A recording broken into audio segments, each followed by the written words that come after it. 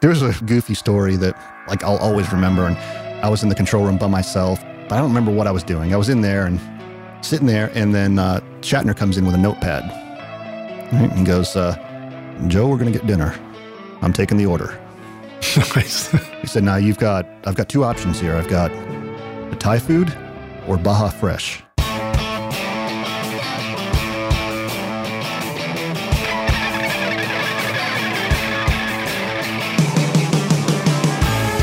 Welcome to Recording Studio Rockstars. I'm Lid Shaw, and this is the podcast created to help you become a rock star of the recording studio. Hey Rockstars, it's your host Lid Shaw, and welcome back to Recording Studio Rockstars, bringing you into the studio to learn from recording professionals so that you can make your best record ever and be a rock star of the studio yourself. My guest today is Joe Costa, a freelance engineer mixer in Nashville, Tennessee, originally from Dartmouth, Mass., my hometown too, Massachusetts. Oh, nice. A graduate of Berklee College of Music, Joe started out at Synchro Sound in Boston before moving to Nashville in 1993.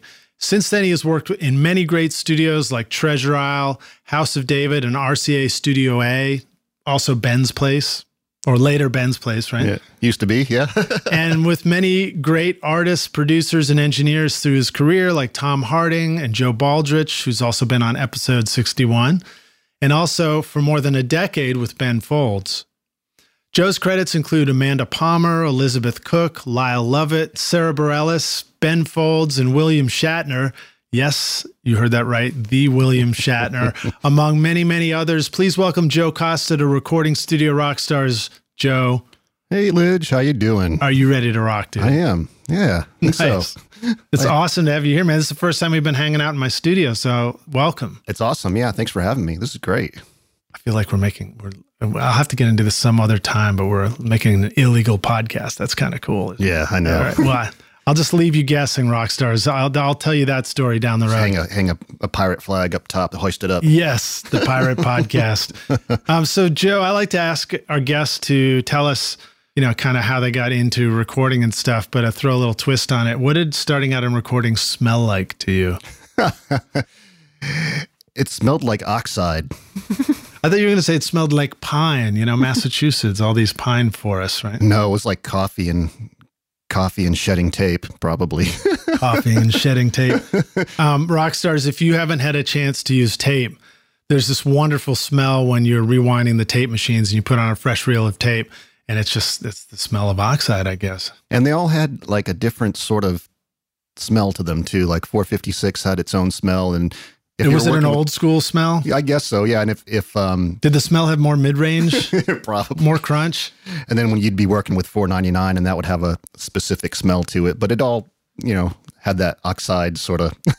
We always say oxide, and it was probably actually just like the plastic substrates and the glue that they used, probably. Or something. Yeah, I don't even know. Cigarette smoke too. Everyone smoked back then. Oh, so, yeah, cigarette smoke and oxide and. Yeah, people used to smoke in the studio. In the studio, that's right. The gear used to get like brown and yellow and stuff. That's probably why they made the gear brown and yellow. Like my MCI tape machine actually is colored brown and yellow pretty much. It's the color of the 70s. Yeah.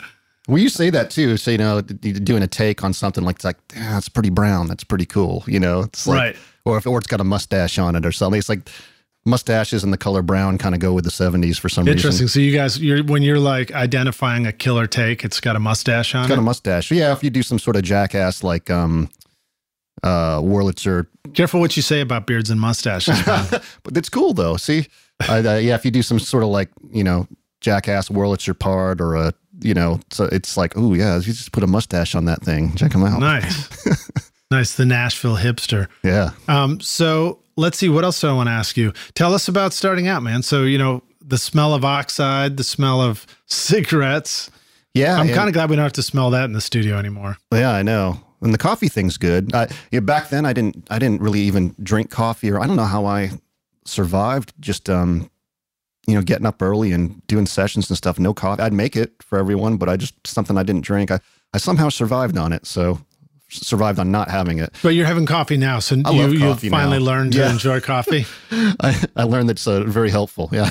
It's sort of funny because we have been making records long enough that at the beginning of our career, the quote coffee shop didn't exist. Mm-hmm. You know, it was like, if it existed, it was more like a diner that had coffee. Sure. And then now, you know, there's a Starbucks on every corner and everybody just drinks coffee all the time. Right. And you can hang out, and I think Hags said, James Haggerty said, coffee's the daytime beer. Nice. Social, you know, you get a little bit of a buzz. Yeah. Well, it's sort of funny too, because with coffee shops came, you know, these coffee shop scenes. So people are hanging out in coffee shops, and particularly in Nashville, there are two places that, I mean, I'm not even going to say music stores. You'd think music stores would be a place, but really it's coffee shops and clubs are the two places where you're likely to socially interact with your peers, like get business by running into people, you Absolutely. know, get invited to do a record. Oh man, we're doing a record. Are you available? You know, that kind of thing. Yeah. I think it's great. It's a nice little, especially if there's one in walking distance, you can kind of clear your head. And But do you go to coffee shops and clubs still, or do you just go to coffee shops these days? man, equally the same, which means not much. I mean, I'll stop in every once in a while. You know, when I ran into you, I was just working around the corner, so it was kind of nice to have to take a break and walk to a coffee shop and kind of just clear your head. But I go to clubs occasionally, like just music venues occasionally, not as much as I used to. But if I get really excited about a specific band, I'll definitely go. Yeah, So. I hate to ask it like this, but do you find that when you go out to see live music, it tends to be an artist that you just worked with? Or maybe about to, yeah, Or about to, yeah. Yeah. It's kind of terrible. It's like that's sort of our reason for going out. It's really fun for me when I occasionally break that habit and I go out and I see some music and it's brand new bands. In fact, more often than not, well, there might be somebody I know there that is a reason why I went out. But a lot of times I go out and then I randomly see stuff and I'm always like, I meet the coolest bands and coolest musicians and I'm so glad I went. Absolutely. And I guess now, I don't know if I felt this way when I was younger, but now like I have no qualms about walking up to people, introducing myself, you know, starting a conversation and telling them I thought they were great. Sure. You know? Oh, and they probably want, you know, it's probably nice to hear that. I mean, it's good positive feedback. So, you know, that's always a good thing. We'll see. I can't think of any examples where it immediately led to a record, but I'm sure there are some in there. But, you know, I mean, that stuff can always happen. All right. So tell us about recording in Massachusetts. Yeah. Well, you know, I started going to school at Berklee College of Music. And did you go for the recording program I did. For playing an instrument? Yeah. Well, I'm a drummer as well. And I don't know, you know, I'm assuming it's the same. I've heard, I haven't been there forever. And I've heard it's just, they've kind of taken over all of Back Bay.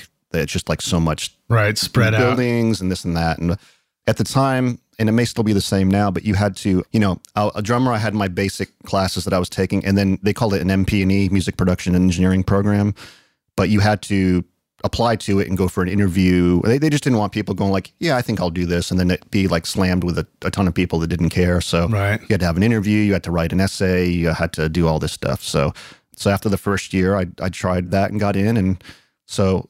and they should have made you record your, you know, spoken word and send it in or something. Just like know nothing about any, and I really knew nothing about anything, which was, you know, Berklee was great for that. They gave me a bit of a basis of, you know, and you did a lot of in-depth things, but, you know, it was a basis of learning. And the way I explain it is, I'm glad I had a little bit of a leg up, but the majority of the stuff I learned was once I got out and started working with people. Yeah. I mean, you know, that stuff, I feel very thankful that I went through that, but yeah, it's just like, I'm glad that, you know, the way I thought about it was, I'm sure I'm going to go, and that was a different time period too. It was mostly studios, and I figured like, well, I'm sure I'm going to just get out of here and start making coffee for people and emptying trash. And I mean, I had no illusions. I was like, but at least I have some knowledge in my head. If someone asks me something, I can maybe be helpful.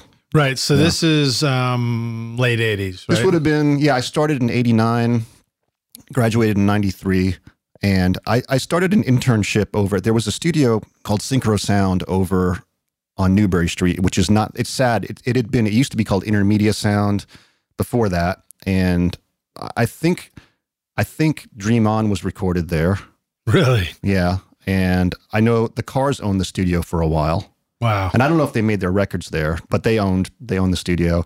And then there was some other people that owned it when I started working there. And it was a really cool studio. They had you know, an A room upstairs.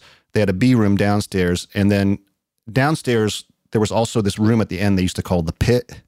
And it was basically, they called it the pit because if you were in the A room and you walked out past the A room, there were sliding glass doors and there was a spiral staircase that went down into this thing, and it was very live. Nice. And, you see the spiral stairs right there? Yeah, yeah.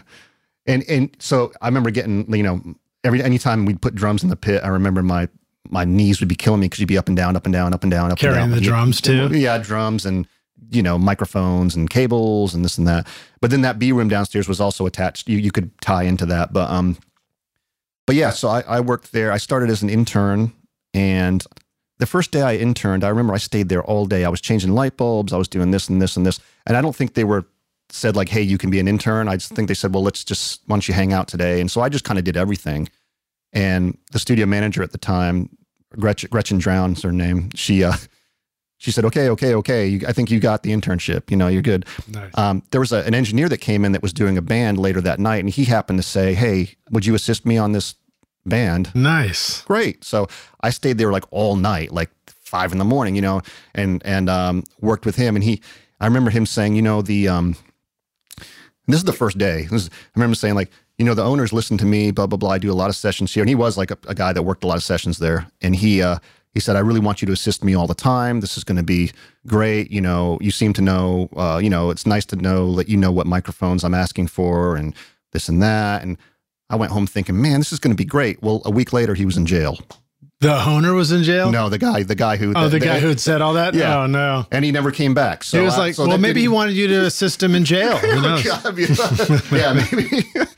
But so that was that. So, but I stayed as an intern, and I also became like a weekend manager for a little while, and which was an interesting experience. I didn't care for that. Yeah, but that probably opened your eyes to elements of running a studio that are terribly important and not all that exciting necessarily. They're not about putting a microphone and getting a sound up. Oh, it was stuff like I'd be there on the weekend, and I remember one time there was a session, but the console went down, and I had to call the tech guy, and he couldn't fix it. So the clients that were in there, they couldn't do their session, so they wanted their deposit back. Well, I didn't have access to the safe. And they were like really adamant. And I was like, man, if you can just wait till Monday, you're definitely going to, I just can't get to it. And they just wouldn't leave. So I had to call someone who had a key, and they eventually came in and gave them their deposit back.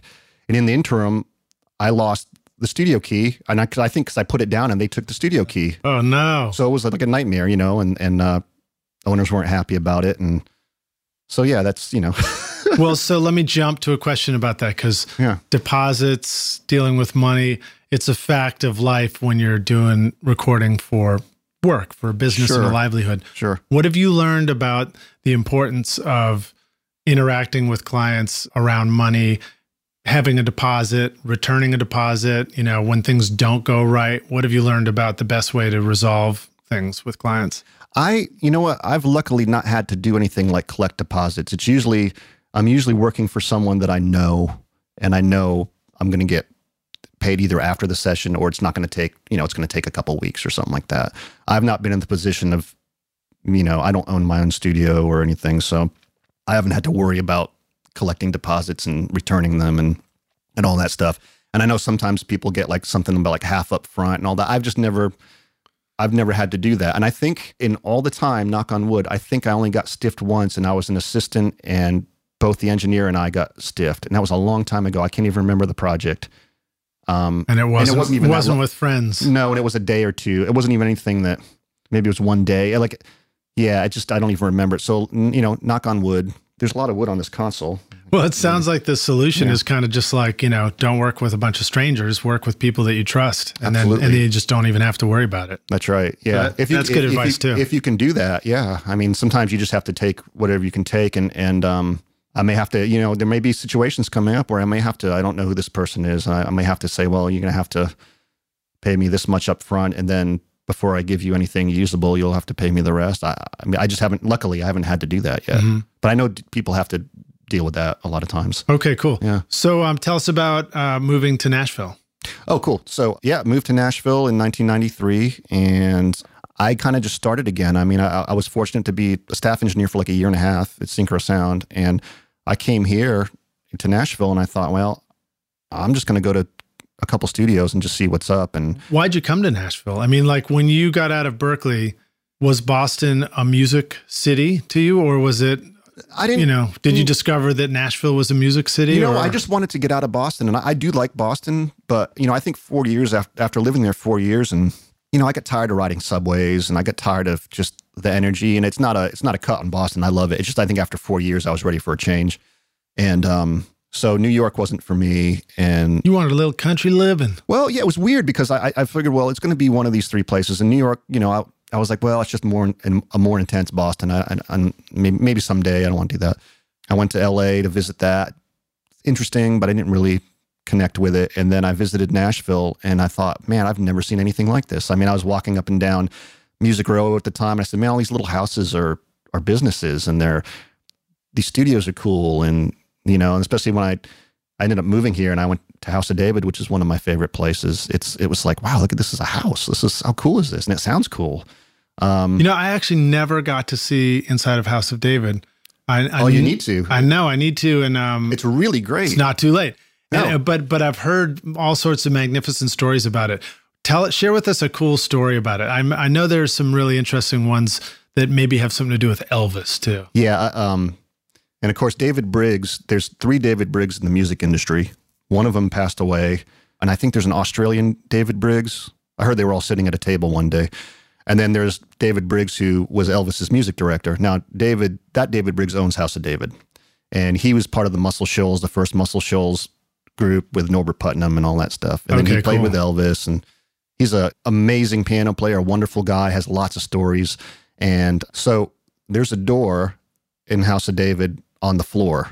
Back then, we used to have one of those giant, the baffles that are there, you need like 2-3 people to move them, but they isolate really well.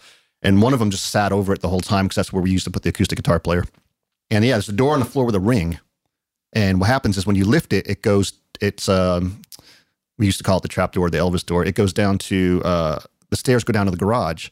Now, the story is that was built for Elvis because people would follow Elvis. He'd be in his car and they'd have to, I guess, throw decoys around and stuff. But he would be able to drive into the garage, close the door, go up into the studio. Now, You'd have to ask David. I don't know. I'm unclear I think that was built for Elvis, but I don't know if he passed away before he actually came to work there. Yeah. So that's a little... Doesn't harm the story one bit. No, and not one bit. It's cool. It's a real vibey place. It's got a cream-colored API that used to be in a Record One. It used to belong to Val Garay. So it's cream-colored in the all the numbers and like the indents are all blue. Oh, cool. It's really cool. Yeah, it's and don't you guys have a great API console over there too? At RCA or? Oh, I'm sorry, at House of David. Yeah, that API. That's the one. Yeah. That's the one. Yeah, and it's still there, and it sounds beautiful. It's really cool. But that was probably you just said we had an API console, and then I said, "Did you have an API console?" Sorry, rock stars. I was sort of like still lost in that vision of Elvis coming up through the stairs, which is so cool. And there's also cool. Not a lot of people know this too, but if you go in House of David, there's a spiral staircase that goes downstairs. And I guess, way before I started working there was that staircase didn't exist, and that was the bathroom. So as you're going down the stairs, you can see little scribbles on the wallpaper of like... Oh, really? Just like pen graffiti scribbles. And stuff? Yeah, like little pen scribbles of things, It's like, that was the bathroom. Okay. It's like... But yeah, that was a place that I started going around, and that was, if I recall correctly, Richard McLaurin sort of rebuilt a bunch of stuff over there at one point, right? That was like the age of Richard. When I started working there, there was a studio manager named Mike Corbett, and Tom Hitchcock was kind of like the main engineer there. He's passed away, and I started kind of working with them. Years later, Richard McLaurin did a lot of stuff out of there, and he brought in a lot of gear, and so he had like, I don't know how long he was there. I want to say maybe 10 years, 8 years or something. And then, when Richard left, I thought the studio was like, I don't know why I thought David sold the console and closed the studio. Like I had no idea. And then my friend Mike Davis is now managing it. And he said, oh yeah, we're open. The console's still there. I said, whoa, I had no idea. That's cool. So I did a session there maybe a year ago or something. And it was great, man. It's very cool. It's one of those studios where, as we'll say, like the comet passes over, like things just kind of happen. It's like, well, I don't know how that happened, but that's amazing. Like that performance is amazing. It sounds kind of weird, but cool. Like things just sort of, it's like Elvis kind of blesses you every once in a while, we'll say, like, but yeah, it was that place. And Elvis puts a mustache on it. He does. Yeah. He might have a mustache or two. I'll have to do an interview over there and I'll go check out the studio. Oh yeah. Yeah. And yeah, Mike Davis and, yeah, talk to Mike and I can get you with Mike. Well, so let me jump forward some more and let's take you to RCA Studio A as well, which is where you spent a lot of time working with Ben Folds. Right? Yeah. Tell us about your time with Ben Folds. Well, that was a studio called Javelina, and they used to call it the Big Pig because it was just Javelina is a pig and that's massive. But that was a studio that this would have been maybe 2002, and that's a studio that I had never been in. So I'd always heard about it, but I'd never been in it. And John Painter is a mutual friend of Ben and me. And I was working with Joe Baldridge right around that time. And I got a phone call from John Painter saying, hey, I've been engineering a lot for Ben. He's got the old Javelina.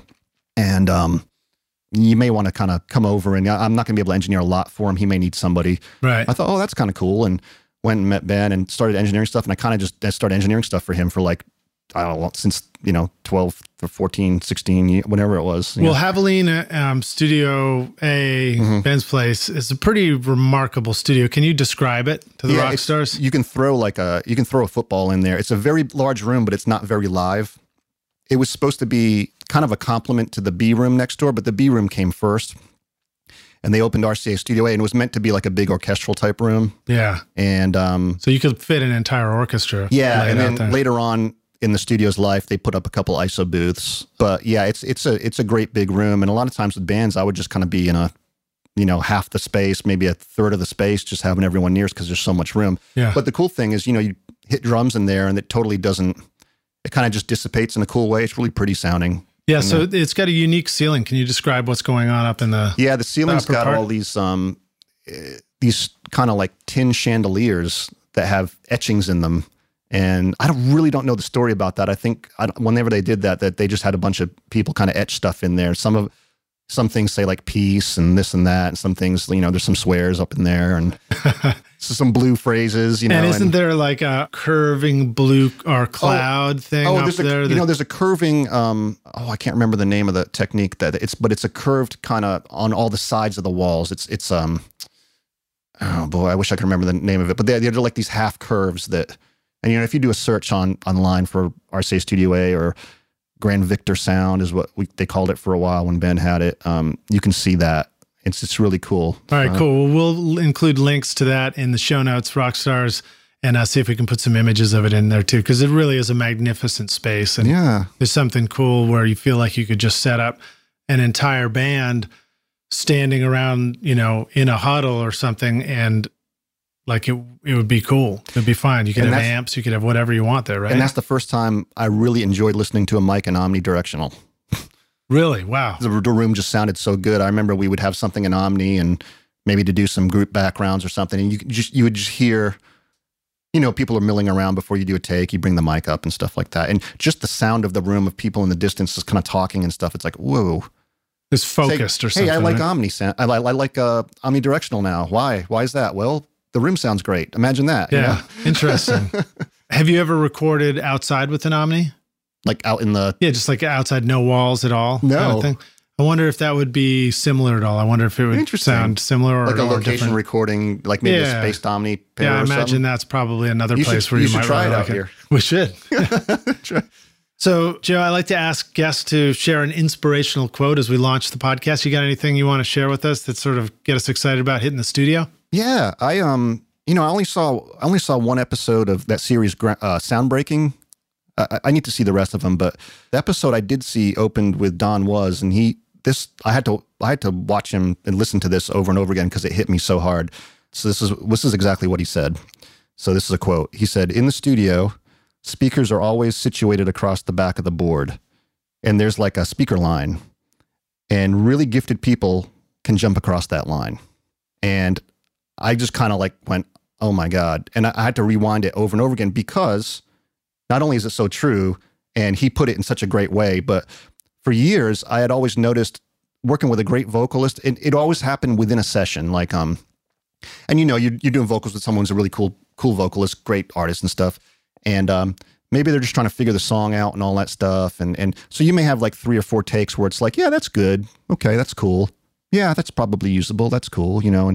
And at some point, it's like the vocalist, artist in the speakers looks you directly in the eye and jumps up in 3-dimensional in front of that line. And I never thought of it as a line. I thought of it just as like, oh, you're now jumping out of the speakers. Now it's on. Now we're getting some good takes. And it's like they kind of come alive and just engage you.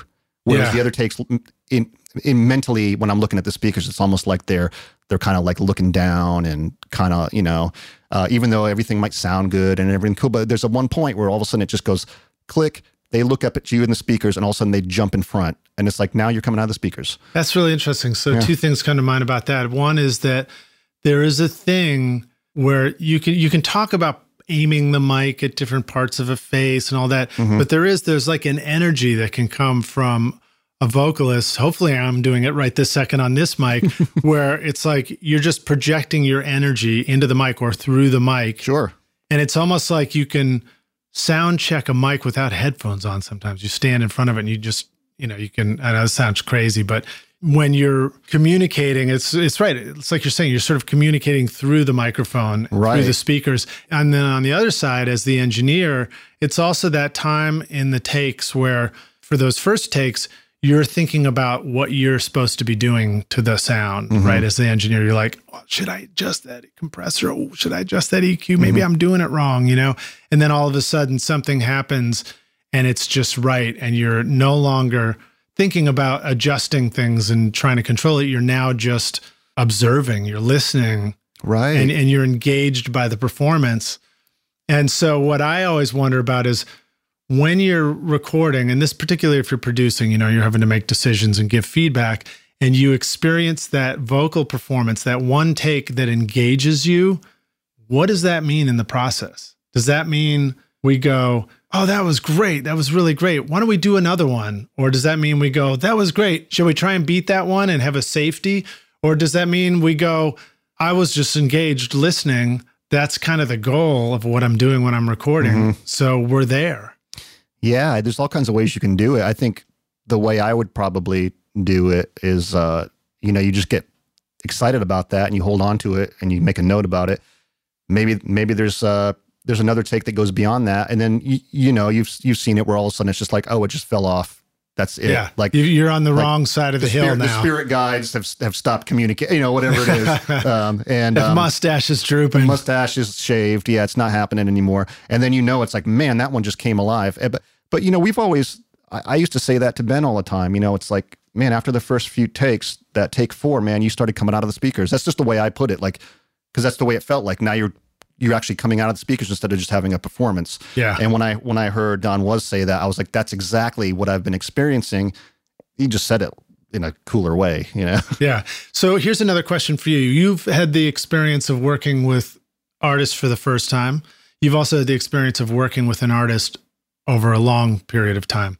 What's the difference in recording vocals for you?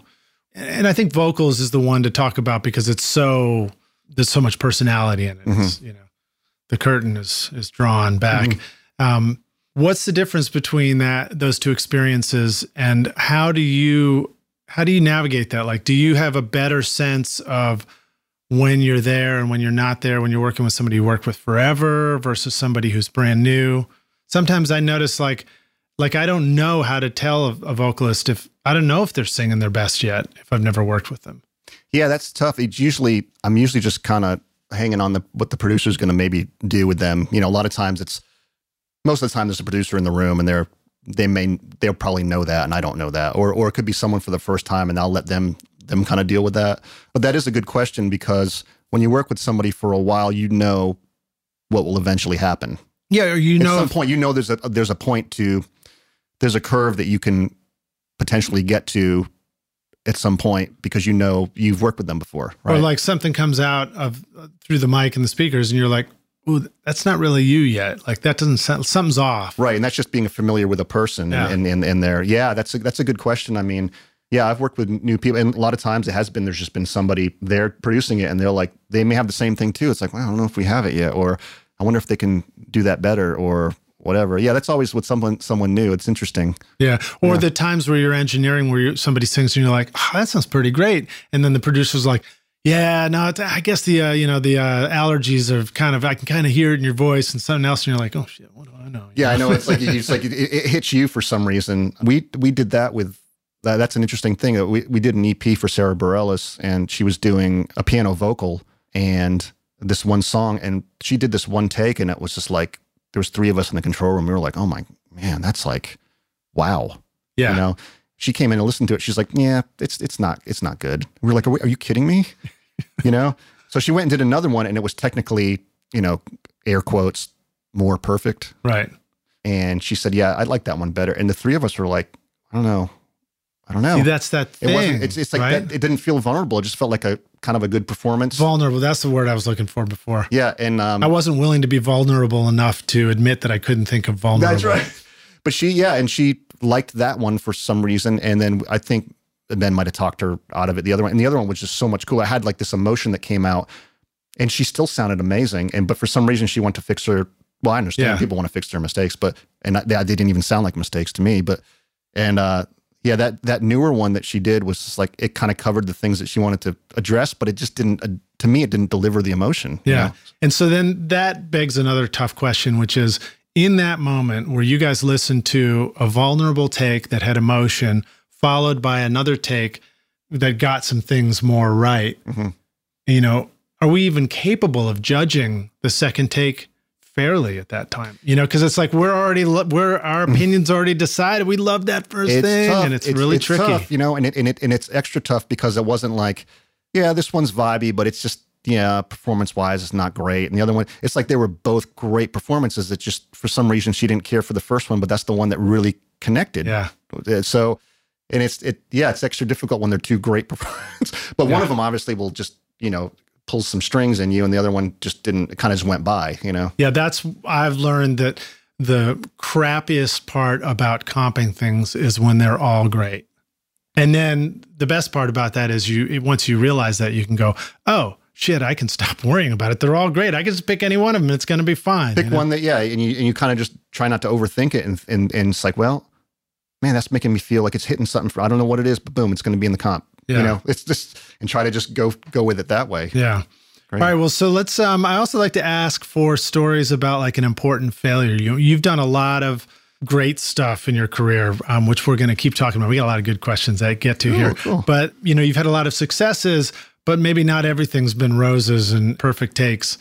Do you have any important failures you want to share with us? Well, yeah, I mean, probably more like a big learning moment or something like that. But, luckily, I never like erased anything, which, a lot of people have the story like, oh, I erased a take or I erased this. Now, luckily, I never, unless I erased a platinum double album. Yeah, unless I'm not thinking properly, I don't think I've done that. But in my early assisting days, I was working. It was like one night, and it was this songwriter from the '60s, fairly famous songwriter, and he came in to do something, and he was pretty cool all day. He was a nice guy, but it kind of threw me because at the end of the day, he just kind of got weird.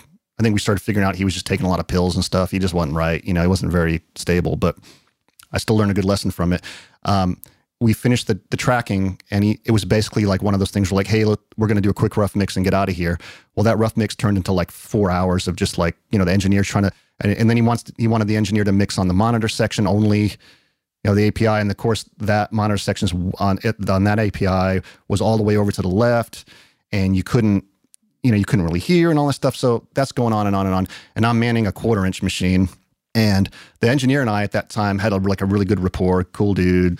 And so we're getting towards the end of that reel, and we keep doing these takes and takes and takes and takes. And I hadn't planned on, multiple reels. It was going to be like, let's do a rough mix and be out of here. So we kept going and going and going. I started getting to the end of that reel, and I just happened to say to the engineer, because we were such, we were buds and stuff. I was like, hey man, what do you think? Should I just grab another reel from downstairs? It looks like I'm going to get low if we keep, and he was about to answer. And the songwriter who I guess was producing this thing, he just lost his mind and started yelling at me. He was like, don't ask him that. I said, well, what? Why? He goes, you should know how much time's left on that. You should know your job. You shouldn't be asking him that question. You shouldn't be, it's this and this. And he was like berating me. And this guy had been cool all day. And he just flipped, So of course I wasn't prepared for, a guy being a weirdo all day. I might have been a little. Well, let's say it was a douchebag. He kind of was, yeah. I don't even use that expression, but it seems fitting. And he lost it, man. And, the engineer had to calm him down and stuff. So I had to go cool off downstairs. I was really upset and all that. But when I look back on it now, he was absolutely right. I should have known as that was going down. I should have, ran downstairs and grabbed, another reel and been ready for it. So in that sense, he was correct. Yeah. And it needed, a guy with a unstable personality to to yell it at me. But it's like, what? I shouldn't be asking him that. I should have that in my pocket. I should be ready to go. I shouldn't have to, worry about that. He was right. So what you're saying now is you and I, like as we become more experienced engineers and we become mentors to people who are learning, we have to be willing to take on the role of unstable douchebag to be truly helpful to those around us who need a good learning experience. I don't know about that. It was pretty extreme, and I'm not even doing it justice. I mean, it was just kind of like, it was like, whoa, what's wrong with this guy? But you look back at it, it's like, yeah, he was absolutely right. And he came from a time where it was just way old school, and that's what Yeah. So, I would never scream at someone to do that. I would just, I won't name names, but I heard a great story once about an experienced producer engineer was working with an assistant at another studio. And the assistant was same thing. He was supposed to have the tape reels ready to go. And I think they were all supposed to be, which way would it be? Tails out, right? Mm-hmm. Fresh reels of tape, tails out, so that you could just pop it on and keep recording and you wouldn't have to rewind. Yeah. And he had forgotten to do that or something. He got yelled at by the producer. The engineer was like, "You're ruining the session." Well, that's a little extreme. It was a little extreme, yeah. But it was a little dramatic. It stuck long enough to stay with the assistant and then get retold to us later on a next session. Right. But honestly, it's one of the things I absolutely love about what we do. Yeah. That it's so rife with stories like that. And just ridiculous, great, funny, sad, crazy, whatever they are. It's one of the reasons I wanted to start this podcast was just, I kind of wish that I, could just pull back the curtain and, it was one of these places where everybody could name drop and tell the really terrible stories that you hear in the studio. But sorry, rock stars, you're going to have to get they're a little more clean than that. And once you're in the studio, you get all the really, really nitty gritty stories. Or come here for a special session and we'll tell them. We'll let the cat's out of the bag. So tell us about an important kind of aha moment for you, or something that became a moment where you felt like, it was all coming together, moment of success, for example. Well, starting as a young engineer, assistant and all that, and especially as an assistant, and you start doing, you start firsting on some sessions, maybe with some local bands and things like that. Sometimes you go through a time period like, man, the band sounds pretty cool. The sounds are cool. Why is this not working? It seems cool, especially you're trying to mix it. It's like, why is this a struggle? Why is this a this and that and all that? And it's probably going to sound completely like, well, yeah, of course. But, it took me in a few, bunch of different sessions, especially like ones back to back that were kind of opposite. If the musicians are awesome and the arrangements are great, your job is way easier. I mean, like way easier. What about the song? It helps if the song's really good too. It helps if the song's cool. But like in Sonic Land, it's just like I was doing a session where, I was working and the drummer was a great drummer. I mean, he's like awesome drummer, but the way he played, the tone was just weird, and I was just kind of, as we were working on some stuff, I kind of was struggling with it. It's like, well, I don't know. I mean, it's just kind of like feels small and I don't know why. And I turned my back to talk to somebody or something like that. And all of a sudden the drums sounded phenomenal. I went, whoa, there you go. And it was someone else sat in on the drums to demonstrate a part. And I was like, the touch is completely different. Same drums, same sound. That sounded amazing. Yeah. Same thing with, people that play bass or whatever. You can get a bass player that's really good, but the way their fingers are and stuff, it might be kind of hard in a mix. But some people just, the way the fingers, it's like it pops out in the mix. You don't have to do anything to it. Yeah. There have been times where, and Ben's really great about this. He's all about arrangement. Or the piano too, right? Yeah, and he'll a lot of times he'd be his own rhythm section. So sometimes he'd put down piano, then drums, and then bass. Oh, Ben would, yeah. Oh, cool. I didn't know he was some of those early EPs that I worked like on him. He's an amazing. I think drums was his first instrument. He went to University of Miami for percussion. And, oh, no kidding! Yeah, wow. And he's a great bass player too. So he would go around in circles, and he's like, oh, you know what? The piano. He'd call himself by the piano player is being a jackass. Let me not be so much on that, and bass. And he work his way around, and we get something, and then he'd be like, you know what? I don't need to be doing that in the left hand. Plus, it's going to make it a little easier for you to mix too, because that arrangement. And so he'd scale this arrangement down to where he liked it, and all of a sudden I was like, oh man, I'm not chasing the faders anymore either. Right. And I did hear a cool story with an old school engineer. I'm trying to remember his name, but it was that sort of thing where he had the band. It might have been in the 70s or 60s or something like that, and the session guys are all working through the song, and someone was hanging out with him saying like, I can't wait to see what you do to make this all kind of together and stuff. And he said, okay, watch. And it was about 10 minutes later, he hadn't done anything. He said, what did you do? He said, they just figured their parts out. I mean, it really like snapped into position, you know? So to me, that's a big, and so, I clue into that a lot now. It's like, especially on tracking, it's like, usually if you're working with a band, usually with session guys and all that, they usually sort themselves out, and it's really awesome. You don't have to do anything, but like working with bands and stuff, it's like, I'm really clued into that now. It's like, okay, this is like not, technically it's kind of cool, like, but why am I chasing everything around? It's like, maybe if we simplify, it's just as cool, and now it actually sounds cool. Like, it's just, it really makes a huge difference. It's a funny thing because you talk about session musicians, they're used to this. They know they're going to come in, mess it up a little bit, and then figure it out. And they know how to listen to each other and communicate. And the egos go, they don't come to the session. Bands might have a thing that's cool, but they don't necessarily have that experience of adjusting on the fly. And so, as an engineer or producer, you can find yourself having to listen acutely and like try and understand some things that are maybe broken and readdress those and have them redial it in. Yeah. And that's actually a fun thing to do. It's hard to do. Sometimes you're finding you're having to do it on the session when it should have been done on the pre-production, Right. But sometimes you don't know if you're not doing pre-production in a studio, sometimes you don't know, like, oh, now that's coming through speakers. Well, that's kind of not happening. So let's try something else. But, yeah, exactly. But yeah, exactly. And that's you can talk about that for like just arrangement wise not happen, or it doesn't feel right, but even sonically, it's like when things start to lock, it's like, oh, I've worked with bands where it's like the part's technically cool, but why are the drums and bass not? Why am I having a nightmare trying to mix this? Like I can't get the low end right. Why is this? And then you'd work with somebody else like a week later, and it was just like completely different thing. But it's like, oh, now the fader, I just throw the faders up and kind of like in 5 different ways, and it's all cool because it's just, it all hangs together because their tone is better. And the parts are right. Their parts are better. And it's really remarkable that a drum set would be that way, Yeah. You can kind of think about it for guitars and bass and stuff like that, but you're like, but a drum, you're just hitting it with a stick. But man, it really just like it adds up. There's a resonance to the tone that happens when it's done right. And the way you hit it. And, some people will think that, if you hit really hard, it's awesome. But sometimes it just, the heads kind of fold in and everything sounds small. Some people kind of play too quiet, or the thing is like with drummers, old school drummers, back then, they maybe had one mic to mic the drum kit, maybe 2.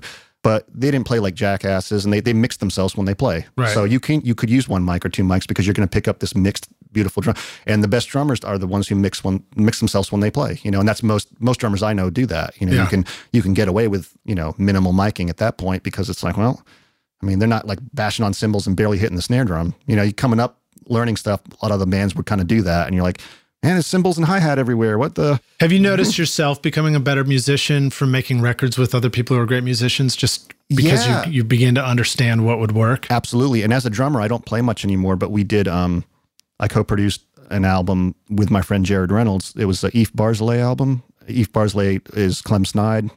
And we ended up, Jared came on board, and he's a bass player. He used to play with Ben Folds. And he said, well, why don't we the 3 of us just cut stuff? Like, let's try, So I went out and played drums. I showed him how to hit record on Pro Tools.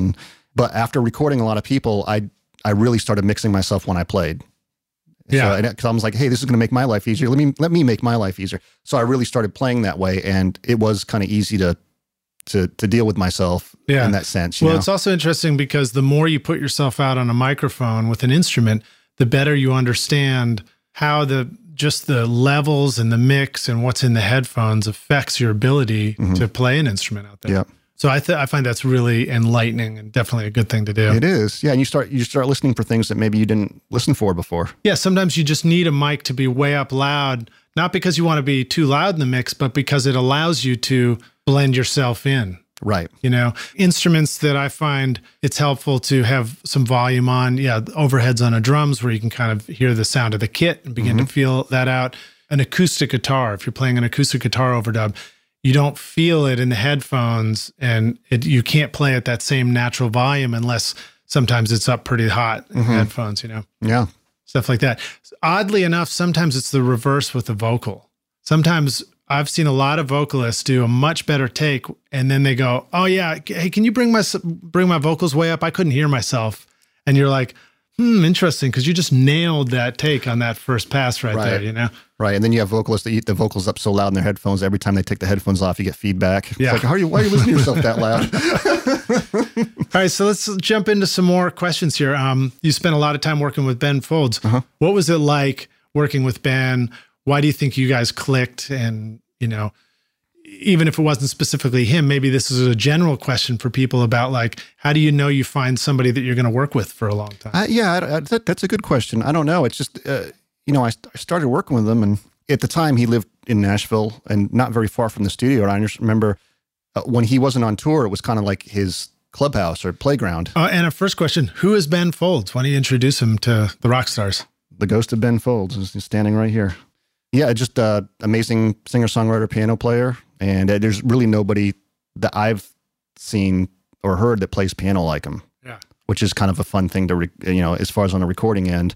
He's one of those guys where, when he would play Letterman, I would hear stories of, like, Paul Schaefer would always be kind of like looking over to see what his voicings were and stuff like that. It's just kind of, and he beats on the piano. When he's the only person I know that breaks strings on the piano. Wow. He's the only person I've seen do a show who I'm pretty sure he stood back and lifted up his piano bench, which was like a drum stool, He throws it. And he throws the drum stool at the piano keys. Yeah, he times it right. He times it and it bounces off the keys. And there was I was probably in the 90s. There was like an MTV News I think it was like with Kurt Loder or something like that.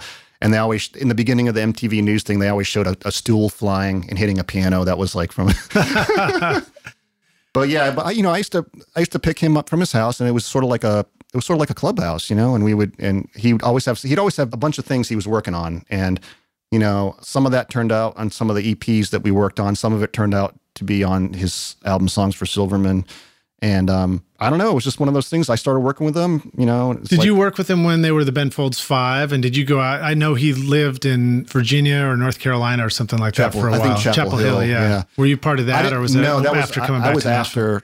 I was after Rockin' the Suburbs when he did that. Right. I worked with him after that. But there was a Ben Folds 5 album called Sound of the Life of the Mind that came out in, I think, 2012 that I did.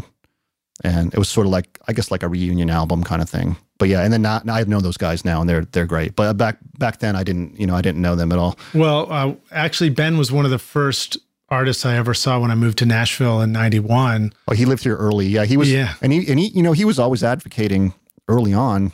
He was one of the few guys that was just like, Nashville's awesome. Yeah, it's very cool. Vanderbilt Radio was playing Ben's single. And I think it was called Uncle Walter. Oh, that's the first And this was album, Jody's Power Bill was the name of his band. And so we went to go see him at 12th and Porter way back then. He was playing 12th and Porter. And I was like, man, this is great. This guy, he was awesome. So, and then he went on to he kind of moved off and did the Ben Folds 5 in Chapel Hill, and then got a lot of attention and came back again.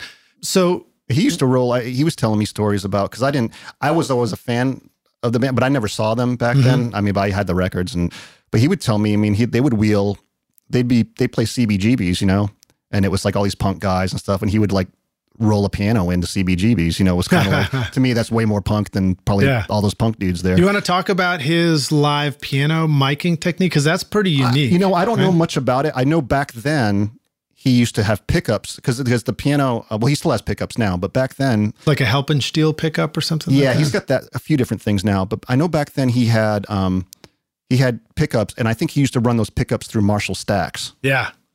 And I never did see that, so I never was about, because he told me, because he has a piano that it's the Ben Folds 5 piano, but it's a tack piano now, and it's got gouges on the left from his, I always thought it was from his knuckles. It's on the, it's not, not on the keys, but on the 90-degree part of the wood there. And he's got, I always thought it was from his knuckles, but he said no, it's from the tips of his fingers, Because hitting the back on the way to the piano keys. To the low keys. So there's these gouges in there. It's not from his like Super Bowl ring or something. No, rubbing off got against rings going on. But then he used to run it through Marshall stacks. That's all I know. Now Leo Overtomb, who's been his front of house guy forever, he uses. I know he uses Helping Stills, and I think there's maybe like a low, mid, and a high. And of course, I could be not telling this right because times when I've recorded live stuff, I get mics and you open it up like you're in the studio. And I get mics and pickups. The mics, I don't want none of that wacky shit. Yeah, I don't know if Leo uses. He obviously uses the mics a bit in the live stuff, but he's got I think 3 Helping Stills, and he's got something called a pure. It's always labeled P.P pure something. It's another pickup, and then he's got a pair of pure pickup Shirtlers. Pure pickup. It could be.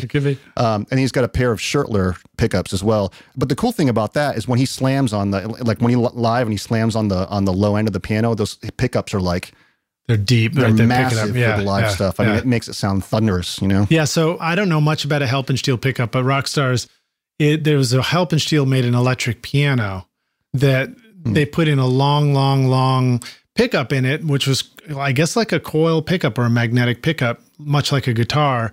And so Helping Steel pickups, you could take them out of the Helping Steel piano and insert them into a grand, like Ben would tour with. And I remember reading an article years ago about how he would take a little Mackie mixer and it was tacked upside down underneath the piano. It's still under the piano there. In fact, I think we maybe took it down to use it for something else. But when I used to get under that piano, two things I remember about that was one, he would freak out because one of the legs was messed up. So he'd always like, be careful, And the other thing was the Mackie mixer was under there. Now that piano is now a tack piano. He put a bunch of tacks in it. So we use it as a tack piano, but that was the piano they toured with. And yeah, there was a Mackie mixer. It had all the pickups going to, I guess, a Marshall stack. Right. And then you could kind of blend mics and pick up and stuff like that. So that's cool. Let's talk, while we're on piano, let's talk about recording piano in the studio. Piano is, I would say this to you, Rockstars. If you haven't recorded piano before, you might go like, recording piano, what's the big deal? What do you put like a mic on it? You put a couple of mics on it? I present to you that recording piano is every bit as complicated as recording an entire drum kit. And there are probably as many ways to record it as there are a drum kit. Take it away, Joe. What do you want to say about recording piano, man? Well, first of all, I think George Carlin said a phrase that you'll never hear anyone say is hand me that piano. That's one of them. Which is probably right. Hand me that piano. Yeah, I'm a fan of large diaphragm condenser mics. Everyone's taste is different. I usually like from like the Neumann variety just for that mid-range curve. And sometimes Coles. If a piano's too honky, I'll use Coles.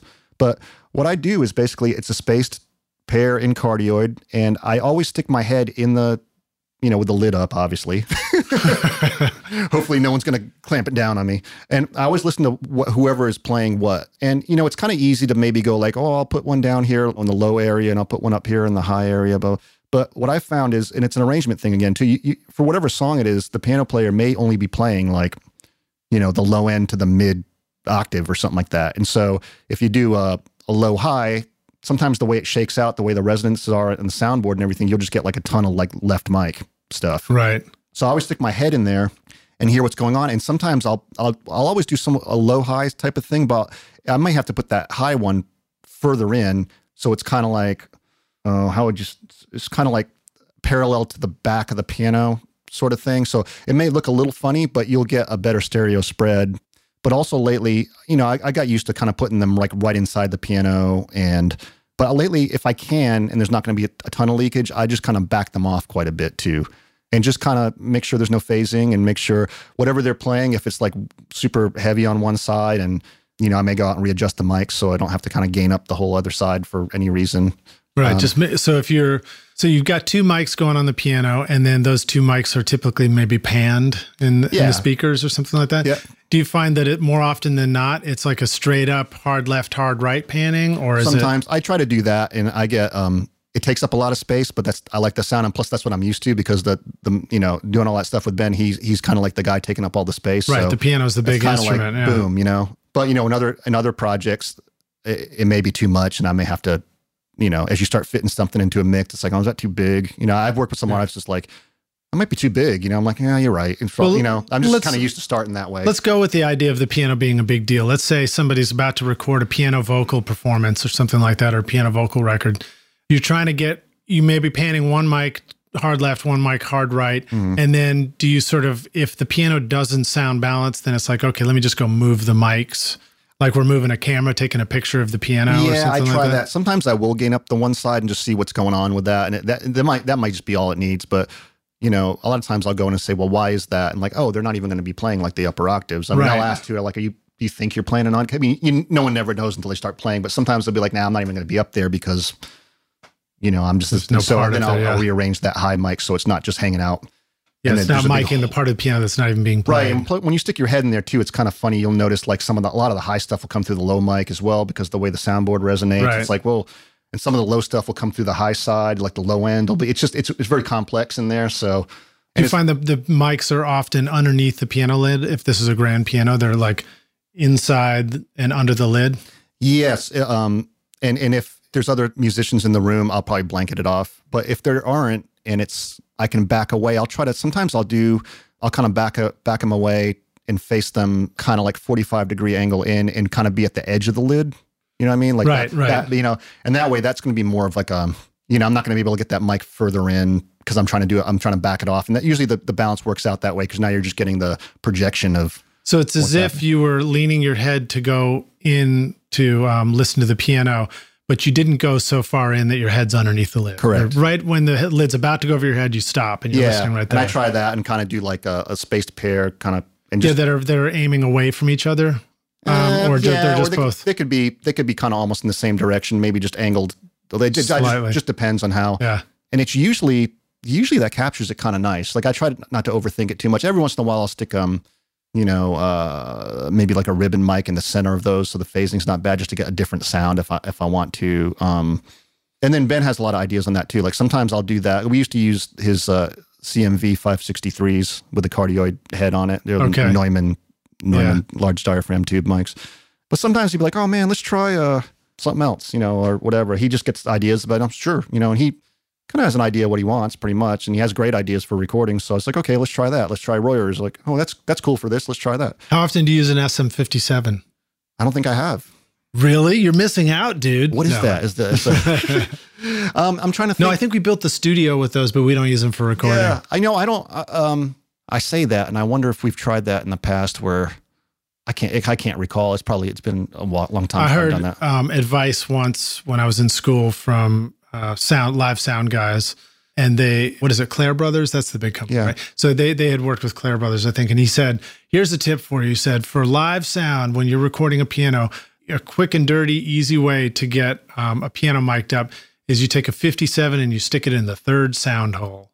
Cool. So you just like plunk it right down. And I try that in the studio, and it's definitely pretty cool and funky. I bet it's great, yeah. It's not hi-fi, but it's got great attitude and character and stuff.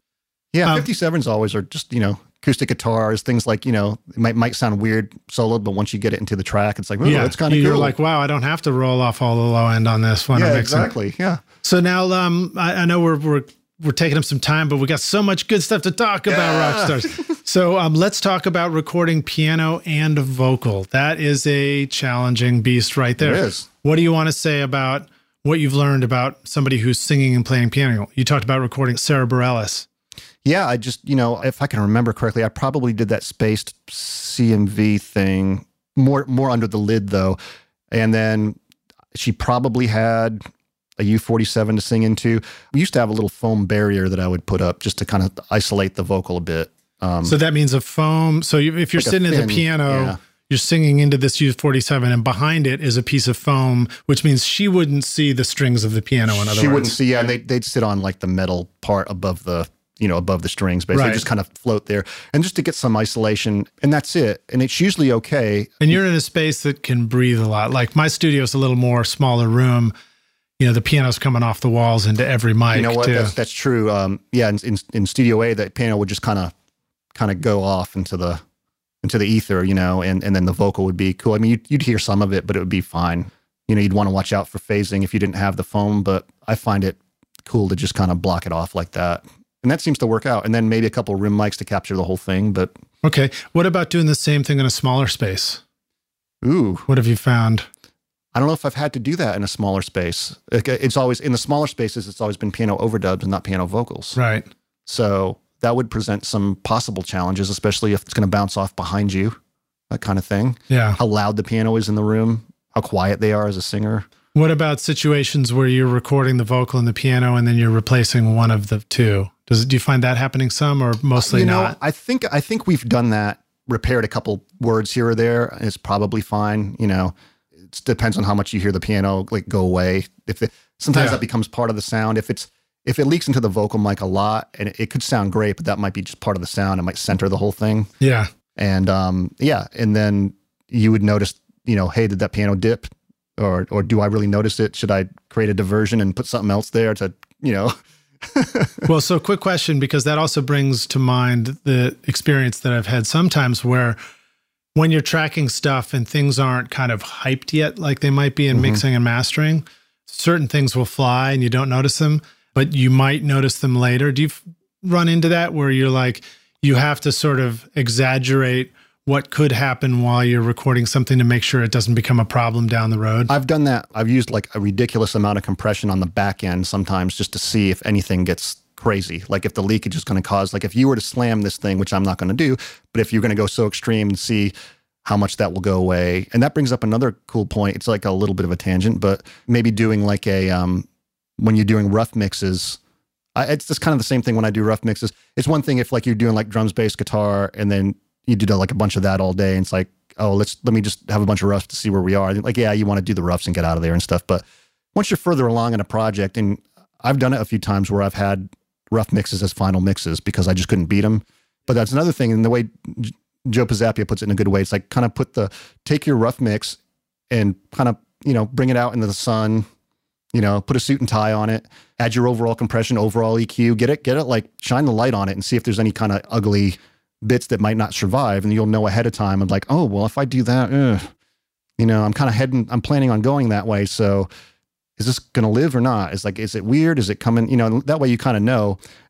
I've done that before and all of a sudden I just can't beat the rough mix, but that's a whole other thing. But in a sense, I think it's almost like what you're saying when you're doing an overdub, sometimes just double check and do something crazy to it to make sure, especially if there's leakage involved or, if there's a click track you can't get out or something like that. You can just let me just kind of do this extreme on the back end and just see what's going on, Click tracks are such a drag. I have discovered in the past few years, how to begin using, I'm no expert by any means, but I've started using RX, Isotope RX. I just did that recently to get out string buzzes that were, and I don't mind string, like, I think it was a classical guitar thing, and that's part of it, but these were so loud, and I couldn't figure out, I tried to de-ess, so I couldn't do that, and I watched a video on RX. I think it took me 40 minutes. I got rid of all of them, and not even got rid of them. I mean, they were just like, they just sounded natural without jumping out like 10 dB at you. Yeah, I had a flugelhorn solo that you could hear the valves clacking. Yeah. And I got a mixed comment about it. And so I went in, I took the flugelhorn mics, and I went in and I removed every valve clack and put it back in. And it was like, isn't that crazy? Great, good to go. You don't even notice it now. Magic. Unbelievable. Yeah. All right, cool. So let's talk about drums for just a sec. Okay. And then I want to see if you got any good stories for us about somebody whose initials are WS. So tell us about some ways that you really enjoy recording drums. What are some favorite things? Do you have anything you want to share about recording overheads in the best way? I try different things with overheads. I go in different moods. But the big thing with overheads for me is it's kind of like, and everyone does things a different way. So I don't want to try to be down on it, but it's a little bit of a pet peeve when people use overheads just to mic cymbals. That sound, that sound bothers me because it's more like the drums always sound like a collection of close mics. Nothing feels cohesive. It's just a lot of things popping at you. So whatever I do for overheads, sometimes it's like an ORTF pattern with a couple of, stereo pattern. Sometimes it's that Glyn Johns method. Sometimes it's spaced cardioids where I measure the snare drum from each mic. So the mic over this floor tom will be a little lower and stuff. But whatever I do, I always mic them over the plane of the drums. Because to me, that's when I get drum sounds, I always listen to the overheads first. And I always have the drummer just play something instead of hitting a bass drum over and over again. And I listen to my overheads first because to me, that's kind of like the kit sound. And then as I start bringing in the close mics, that supplements the kit sound. So when you say a plane of the drums, it's almost as if the mics are just above the drummer's head, getting a somewhat similar perspective of what the kit sounds like. Pretty much, or close, like the snare drum rack tom-ish to floor tom-ish. So you're basically, you're getting the whole kit, not just worrying about cymbals. Sometimes the way a drummer plays, the cymbals might be the loudest thing in it, but now when you start adding your drums in, I find usually I've got to flip the overheads out of phase to make everything else work, and then the toms have to go with that as well. Yeah, I've noticed, I definitely check all my phase on it, but I've never really decided on what the right answer is for phase. I just kind of flip until I get it. Whatever. But it's interesting you say that flipping the overheads, because I've done that a bunch too. Yeah, that was the Joe Baldridge thing I learned from him. And I learned from him also doing that. He would always listen to the overheads first and then bring things in. And yeah, the overheads, once I start doing that, and I bring the snare drum in, well, the snare drum always sounds weak. And then when I flip the overheads, the bass drum and snare drum are awesome. Yeah. And then, although ironically, sometimes the bass drum souns awesome and the snare drum doesn't sound as awesome. That's where it gets weird. It's like, oh no, what do you do? And then that could be like one of your mics are flipped, like pins flipped or something. But and then usually the toms have to get flipped with the overheads. That's just the way I do it. I mean, I remember someone saying like, why don't you just flip the kick and the snare and then the rest will all.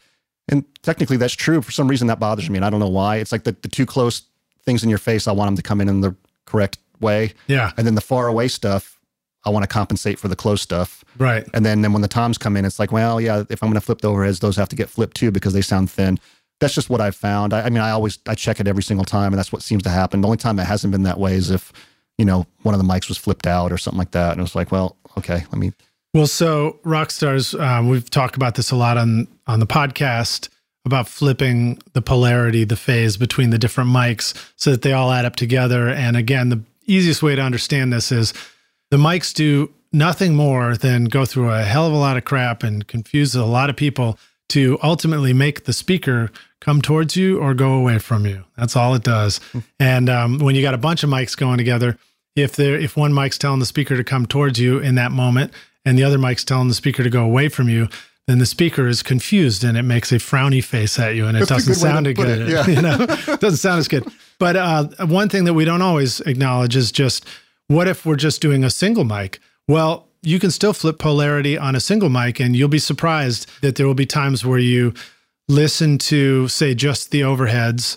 Well, let's just pretend we're doing a single mono overhead. Put it as mono overhead, and with no other mics in there, flip the polarity on that mono overhead and see if you actually like one of those ways better than the other. You might be surprised that, your speakers, your headphones, whatever, that one way sounds better, and start with that, and then just start adding in the rest of your mics. Yeah.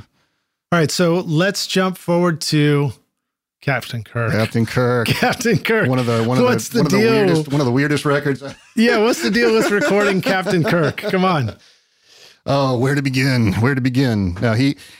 Now let me just preface it by saying that dude is genius. He is. Brilliant. He's funny, man.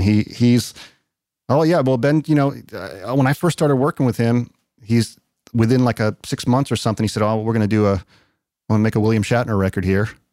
And I had just started working with him, and I said, man, I will go and I'll run errands. I'll do whatever. I just want to be around for that. He's like, no, you can engineer it. I was like, oh, all right, cool.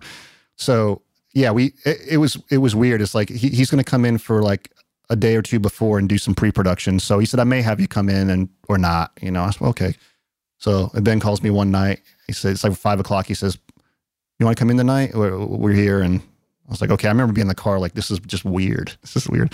Get to the studio, and they're both, him and Shatner, are sitting in the way back of the room, like with a table. And he's like, oh, this is Bill. He's like, oh, hey man, how you doing? He's just like, he had that, Bill, really cool guy. And so what we did was we set up a U-47 at the desk there, and he just spoke through a bunch of things. And one of the things I think was like like the Hindenburg disaster. There was the broadcast of that, and there was a couple other things. And then we were recording the radar at the time. So I remember just running the radar and being like, this is so bizarre, and then they did there's a song on there called I Can't Get Behind That on that record. But Ben started doing some pre-production with him. He kind of played like a beatnik sort of thing on the drums while Shatner was like, I can't get behind, he had a laundry list of things he couldn't get with.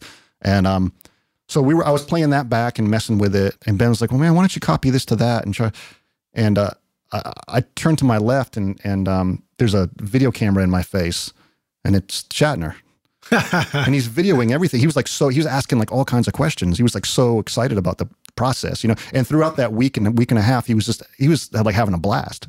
It was a really good time. And man, we had, good Lord, we had the amount of musicians. So that was like the first couple days. And then I know the first kind of like session day, it was John Painter was playing bass and Ben was playing drums, and Brad Paisley came in and did a song. Ah, nice. And with Shatner and all that. And then like the rest of the musicians came in. So we had Matt Chamberlain on drums and Sebastian Steinberg on bass, John Auer on guitar, and John Painter. Adrian Ballou came and played guitar. And nice. That's right. He's a Nashville cat too. Yeah, we had Henry Rollins came in for a few days, and Joe Jackson came in for a few days.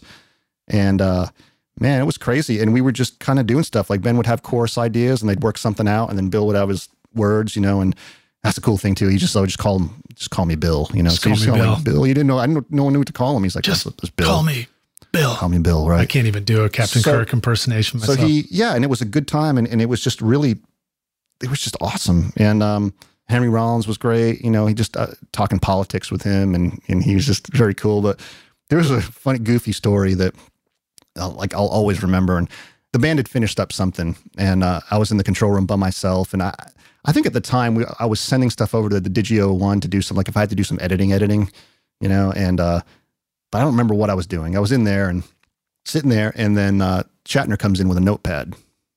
Right? And he goes, Joe, we're going to get dinner. I'm taking the order. Nice. I said, oh, cool. All right. He said, now I've got two options here. I've got a Thai food. I said, okay. He goes, or Baja Fresh. And I went, oh, I'll have pad Thai. That'd be great if they could just be mild. I'm kind of like a spice weenie, He goes, oh, Baja Fresh? I went, no. Thai food would be cool. Just that pad Thai would be great. Thanks for taking the order. He's like, Baja Fresh? And I went, well, let me look at that. And I went, okay, I'll get the blah, blah, blah. He said, oh, good choice. And he wrote it down. I was like, that's kind of weird, whatever.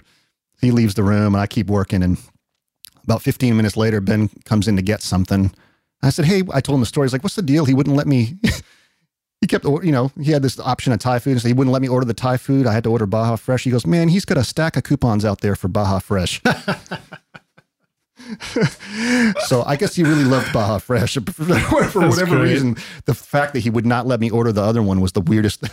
I love the idea of William Shatner, Bill, having a stack of coupons, and being like a thrifty individual at the same time. I got all these coupons. Let's do Baja Fresh. I also love the fact that, the interface of choice for the, the bridge of the USS Enterprise was the Digio One at that time while you're making the record. That's right. That's pretty cool. So rock stars, I don't want to hear anybody complaining about the gear they've got. If the Digio One was good enough for Captain Kirk and the USS Enterprise, Star Trek, we're good to go. So that's awesome, man. Yeah, it was pretty funny. That record was so cool. Rockstars, we'll include links to this in the show notes and everything. I've forgotten the name of the record. It's called Has Been. Has Been. All right. And what was the title of the band? It was like, it was just, they didn't even call themselves anything. It was just basically like, it was William Shatner Has Been. And they were the musicians on the Has Been. Yeah. And he was a jokester too. He would just joke around. I remember I bought my first Mac laptop back then, and I still had to, I remember I brought it to the studio. I was talking about ordering it, and I had to still install the airport card into it and everything. And John Auer was going to get one too. And he was like, I'll do it when I get home and all that. And so I walked in with it, and John said, oh, cool, you got it? I said, yeah, I got to put the airport card in it. And Shatner was there. We had a massage chair right as we walked in, and he's just in the massage chair, just, and he goes, Joe, you should have waited a day. The Apple just came out with a new laptop today. I went, really? What do you mean? He goes, yeah, it's got little more wires hanging off of it and buttons and things like that. I was like, oh man, it's like, you just mess with you, But, we'd punch in things, and he'd be like, wait a minute, what happened? It's like, well, we just fixed it. I was like, how did you fix it? Well, you punch in it. Really? You can do that? Like, he was just. That's great. That's why I had the video camera out. He was fascinated by the studio. He was all about it. He was like, Now, I know there was a famous studio in LA that was completely decked out to look like the Starship Enterprise. Really? Awesome. Like the bridge. And it was owned by the guy who had been one of the kids in the early episode. Remember the kids who would like shake their fist and they go ching, ching, ching and make things happen? Yeah. That's all I remember about it. So I'll see if I can find a link to that too, Rockstars. So weird. Really cool stuff. Love it. All right, so we're taking up lots of time. We'll take a break now, and we'll come back in just a moment for the jam session. Rockstars, before we go, I want to remind you, you can find all the things we're talking about in the show notes, which are at rsrockstars.com, and then just search Joe Costa, and it'll take you right to the blog post. Or if you're just listening on your phone or something, you can just click through, and you should see the show notes right there, and we'll have clickable links to everything so you can go check it out. And then little pitch here. If you enjoyed the music at the beginning of the episode, that, of course, would be my record, Skadoosh. And you can go check out the music at skadooshmusic.com, SKADOOSH. Yeah. All right, we'll see you in a minute for the jam session. Hey everybody, it's Lid Shaw, and I want to thank you so much for listening to this episode of Recording Studio Rockstars. I really appreciate you, and I really appreciate your time. And as a way of saying thank you, I've created a special mix tutorial just for you, Rockstars, totally free, called the Mix Master Bundle. With it, you get over 2 hours of detailed videos watching over my shoulder as I mix a song in my studio. Plus, I give you the free ebook that explains how I recorded the tracks, and you get downloadable multi-tracks so that you can practice your mixes, including the Pro Tools session file, using nothing but stock plugins in Pro Tools, all of which you would find in any other DAW, whether you're on Logic or Studio One or Reaper. Maybe you're struggling with trying to improve your mix technique, or maybe you just simply don't have access to multi-track files or can't record a full drum set in your studio. I wanted to give you a chance to create your own mixes from full drum kit, bass, and guitars recorded in my studio. The song is called American Winter, and it's off my instrumental record, Skadoosh, and it's all available for you totally free right now. All you need to do to get it is text Mix Master Bundle to 33444, and I'll send it directly to your email. Again, that's Mix Master Bundle with no space to 33444, or you can go directly to mixmasterbundle.com, enter your email, and I'll send all the files directly to you. Thanks so much, Rockstars. We'll see you guys in the jam session. Cheers.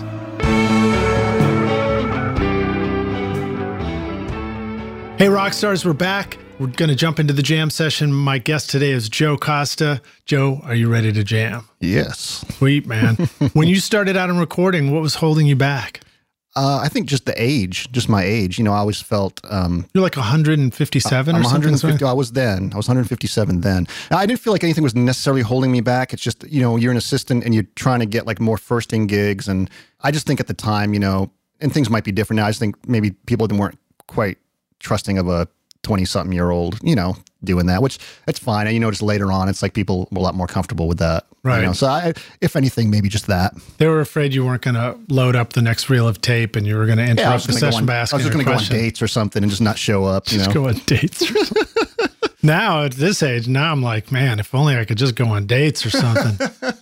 All right. So how about some of the best advice you received? Oh, yeah. You know, I used to have a teacher at Berkeley. He's an engineer named Bill Shinneman. He used to do a lot of stuff in New York, and he had something to do with that Ace Frehley solo album. I don't know if he did it or Back in the New York Groove. I don't know if he worked on it or he found the song or something. But he was a great engineer. But he always had a really cool thing about, and it's applicable today. You know, sometimes if you're in the middle of a mix, especially if you're on a console or something like that, and you're just listening down to the mix, a lot of times you're tempted to just go like, yeah, that's not right. Let me fix that. And you stop it. And you go like halfway through the mix and you're like, let me do that. And you go back. And he's like, his advice was roll the tape and sit on your hands. And just listen? Just listen, sit on your hands. You know, and that's just like, you know, make sure you don't touch anything. Another cool bit of advice too is kind of like psychological thing or whatever. But, you know, sometimes when you're working with anyone, producer, artist or whatever, and if you have an idea that's very, you know, like if you think that maybe something should go in another direction, instead of being ego related and saying like, I think this should be this way, you're wrong, I think this should be this way. He had a way of doing it where he would kind of put that off and by say like, he's like, I think the record might need whatever, you know, right. And it kind of turned the record into this entity. It's a needy girlfriend, a needy child. Yeah, the record. I think the record needs. He said, and that always helped to make it not like coming from him necessarily. Like, do you think the record needs this? Do you think the record needs that? And not like, I think you should do this. I think you should do that. Because if people didn't take that, kindly, then maybe it would help out. Anyway, and for the female rock stars out there, I apologize. Or like a needy boyfriend, just totally fair there. Probably boyfriends are more needy than needy girlfriends are. Yeah. I probably have been myself. Who knows? Probably all have been. Well, why are we talking so much about boyfriends and girlfriends on this episode? You need to do a different podcast now. It's like a relationship podcast. All right. So now how about sharing a recording tip, hack, or secret sauce, something the rock stars can use on their next session today? Ooh, you know what's kind of cool? I've only used it twice, but it's really cool. It was an Andy Johns thing I saw, and it's talking about miking a bass amp. And a lot of times if you have a DI and you're miking the bass amp, sometimes it works out, sometimes the phasing is just a little out, sometimes it's completely out, sometimes it sounds great, and always kind of that comb filtering stuff. His solution, which works great, by the way, is to take your bass mic. If you can do this, if you're in a room, like if your amp is isolated somewhere, take your bass mic and back it up at least 4 feet and put it in figure 8. Interesting. And what'll happen is, I've noticed this, the 2 times I've done it, the mic was completely out of phase. So I flipped it and then it sounded great. Now the mic by itself won't sound great, but when you mix it with the DI, it creates the dirt of the amp without causing any of the phase problems. Interesting, because it's farther away. Yeah, it's further away. Yeah. And figure 8 instead of cardioid helps relieve that as well. But it has to be, I think he said 3 or 4 feet or something like that. Well, one thing that figure 8 would do is it would reject what's on the walls on either side if you're in a narrow enough space. Yeah.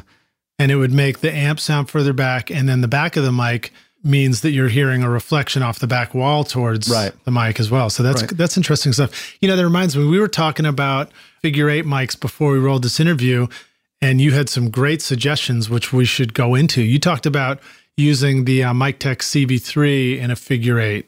Right? Yeah. For one of the hardest things is recording a guitar vocal. I mean, it's just somebody will sometimes usually sing really loud and play really soft, and you get all that vocal bleed that's going to phase out with the vocal. It's can be a nightmare. And I've just started using, and I particularly love the MicTech CV3 for a lot of things actually, but in this case for acoustic guitar.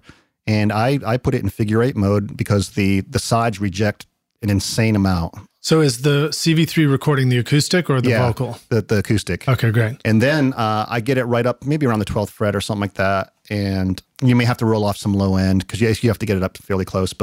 And then I point the top of the mic where it would be rejecting at the singer's mouth. And then for the lead, for the vocal, maybe I use an SM7. But you can really get rid of a lot of that vocal in that figure 8 mic down below, and it shouldn't cause much phasing problems. You have to mess with it and kind of look and see if they move and all that stuff. But you can really eliminate a lot of that, actually. All right, so Rockstars, I'm going to throw a tip out about a way to help you do that. Be out there with headphones on and place the mic. So if you're recording yourself, start with the guitar mic in figure 8 and position it in front of yourself so that when you're talking or singing from your spot, you turn it until the figure 8 rejection is pointed right to your voice, and you should hear your own voice disappear in the headphones the most, So find that sweet spot, or vice versa. If you're miking up another guitarist, the singer, just listen in the headphones to just the guitar mic and find a position where you hear the least amount of voice in it, and then add the vocal mic. Now, what vocal mic would you use? Would this be a cardioid, or would it also be a figure 8 trying to reject the guitar? You could do that. I've just found an SM7 works cool. It's cardioid, but it's very directional. The problem I usually have is too much vocal in the guitar mic. Like I don't have problems with a ton of guitar in the vocal mic, and if it is, it doesn't bother me that much. It's just the phasiness of the vocal in the acoustic guitar mic. So, but you could do you could do another figure 8 and then just kind of play your acoustic guitar while you're singing and just kind of you strum it a little bit and kind of angle it to where you hear the least amount of acoustic guitar. Yeah, and then you should be pretty good. You'll obviously hear bleed, but you won't get the phasing. The problem is the phasing issues where it just kind of sounds comb filtery. Yeah, totally. Yeah. Well, it is definitely a big challenge. So that's a good one to know. And then one last tip, Rockstars, is check the polarity of the guitar mic against the vocal or vice versa. Now, here's another thing. I know tangents after tangents after tangents. Love tangents. But I only discovered this. I had taken my U67, sent it to the shop, got it back. I'm in the control room, and I'm like, I got to test it and make sure it's working before I go put it out on the floor. And I popped on some headphones. I didn't use the speakers. I just put headphones on, and I was talking into the mic, and I put it in cardioid, and I talked, and I was like, okay, that's working. I go to the backside, it's rejecting. I'm like, okay, great. I go to my Omni setting and talk all around. I was like, cool, it sounds great everywhere. Great. I would go to figure 8 setting, and I talked into the front, and then I went and talked into the back, and it sounded different. And I was like, oh no, crap. Did it get screwed up? And I was just about to write an email to the tech, and I started thinking about it more, and I was like, wait a minute. So if I'm talking into the front, it's phase positive in my earphones, and in a figure 8, the back is phase negative. So when I'm talking into the back in my headphones, it's like reverse phase on my voice. Right. And so then I flipped the phase, and sure enough, the polarity, and sure enough, it sounded right. And then you'd flip to the front, and the front sounded wrong. And that was my discovery. I'd recorded for 25 years, and I didn't even realize that. But by discovering that, I realized that every time you're in a pair of headphones on a vocal mic, if you give yourself that chance to flip the polarity on just the vocal mic, you're going to discover one of those ways may sound better in the headphones than the other. And that's a big deal, especially if you've been sending out a vocal sound to your singer for years and years and years, and oops, it might have been the wrong way. That's funny. The John King showed me that over at Mic Tech, because we were listening to some of their newer mics, and I put headphones on, and he's like, oh, put it out of phase. And I went, whoa, that sounds cool. I never thought about that. And he's like, yeah, because you're just from the way you're listening to it, and when you flip the phase, it just sounds better. And I went, I never thought of doing that. Like, what? Yeah, so okay. Interesting stuff, and then I think it begs the question too, is the phase that sounds best in the headphones on the vocal mic, is that also going to sound the best coming out of the speakers, or do you have to flip it? But, right. Fortunately, the answer is trust your ears, try a couple of things and see what sounds best, Sure. All right, groovy, enough tangents, Lidge. Let's talk about a favorite hardware tool. Now, this could be anything you want, but something physical that when you've got it with you on sessions, you're always glad you got it. I'll talk again about the Mic Tech CV3. I bring that everywhere with me. And in fact, I have a friend that with Joe Pizzapia, he has one as well. So we borrow, I'm sure we bother each other too. We borrow each other's CV3s when we need a pair. And I use them for overheads. And they're fantastic mics. They're so cool. And like a compressor I love. I have a pair of LA3As that I love. I'll probably never get rid of them. And yeah, it's kind of like, yeah, I'd like to have some LA3As. I actually only use them some. So what are LA3As best for? Because we have the plug-in versions of them. I love them on cutting a lead vocal. Acoustic guitar is great. Bass is great. I mean, it's basically like anything that kind of sounds good in the LA2A solid state version sounds great. Oh, so the LA3A is a solid state version of the LA2A? Basically, yeah. It's opto. It's, So it's a faster attack. The attack might be... Or is it set? I don't know if it's the exact same thing. Yeah, it's completely set like a LA2A, but I don't know if the attack and release, I guess the release is dependent because of the opto circuit, but the attack, I'm not so sure if it's the same. It might be like 10 milliseconds or something like that, but they sound great. They're easy to use. They're real expensive now. Like I didn't know. Right. I've had mine forever, and I looked them up, and it was like, oh, they're like $5,500 for a pair now, or wow. $6,000 for a pair. What's an 1176 going for? Oh, I don't know. They were going for a lot in the 90s. That's all I've got. One of those. I think it was Richard Dodd's fault, of those going sky high. Thanks, Richard. That's one more mention of Richard Dodd, who I need to invite on the podcast. Oh, he's a great interview. I've never interviewed him. I love talking. I don't see him very much lately, but he imparts. He's one of those guys that just imparts so much wisdom. Yeah, it's just it would be great if you had him on here. Yeah, he's awesome. All right, that's a shout out to you, Richard. I know you're spending all your spare time listening to 2-hour-long podcasts. All right, so now how about a favorite software tool or something really cool that you want to share with the rock stars? I really love the Slate Virtual Console because I'm mixing in the box a lot now, and I really love what it does. It really gels my mixes. It makes my mixes go a little faster too. Quick question: when you're setting it up, so you have to put it on each individual channel, and then you sort of put it on the bus return channel or the master fader as well, right? Yeah, I put it on everything, and then whatever my master insert is, there's a different one. There's like two different plugins. One is for the channels, and one is for the master. The returns, right? And the way I do it is it's a little cumbersome, but I'll put one on the master and then set it because you can group them. So whenever you click on anything, they all kind of do the same thing. Right. So I'll put the master one on the master and make it group one. And then I'll create one on one of the channels and make it group one. And then I'll use option click and copy to each, and then it won't let you copy from mono to stereo or stereo mono. So I have to make a separate one and then copy those over. And then once that's done, my template's kind of set for the rest of my songs. I can just import my aux sends and then copy them over and all that stuff. Right. And would you put the one on the channel would be your last plugin slot? That's what I like. They recommend it to be the first one, like you're coming out of a console and then doing inserts. I like doing it the last one on the channels because it's like I'm doing all my stuff in Pro Tools and then going to a console. Because that's if I'm zeroing stuff out in a console and using that as a summing bus, it's the same way. I mean, it's like you do all your Pro Tools stuff, and then it goes to the summing bus of the console. So if I was on tape, I'd patch from the tape to an EQ and a compressor and then to the console. Yeah. Yeah, exactly. So that's the way I put it last, and the master is first. But the channels, to me, are last. You can try it first. Yeah, when they recommended that, I was like, but that's not the way I would do it. Like, I would do it this way. Well, maybe Slate would like you to put it first so that you're just like, well, let me just use some of those EQs and compressors instead. Maybe, yeah. But yeah, I've been using that a lot. Like anyway, it's really cool. So now, what should somebody who's not familiar with it expect to hear the first time they try it out? Should they be like, whoa, that sounds way different? Or is it a subtle thing? Is it a trained ear kind of thing? It's in between a subtle thing and a whoa. It's not a whoa for sure, but it can be because there's a drive knob. You can really start driving things and it'll really start to let things sit a lot easier. Depending on the settings, there's different console settings and you can hear the difference between some, yeah.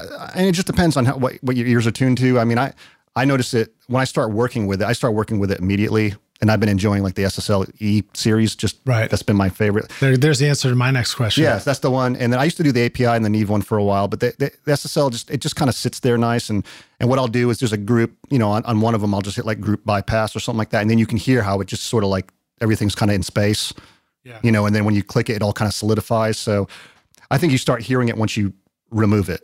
Right. It's less about what it does to one individual track and more about what it does to the collection of all of them together, sure. Right? Yeah. It's like you hear it compacting all the sounds together. Right. Okay, cool. All right. So now how about, let's talk about the business side of this for a minute.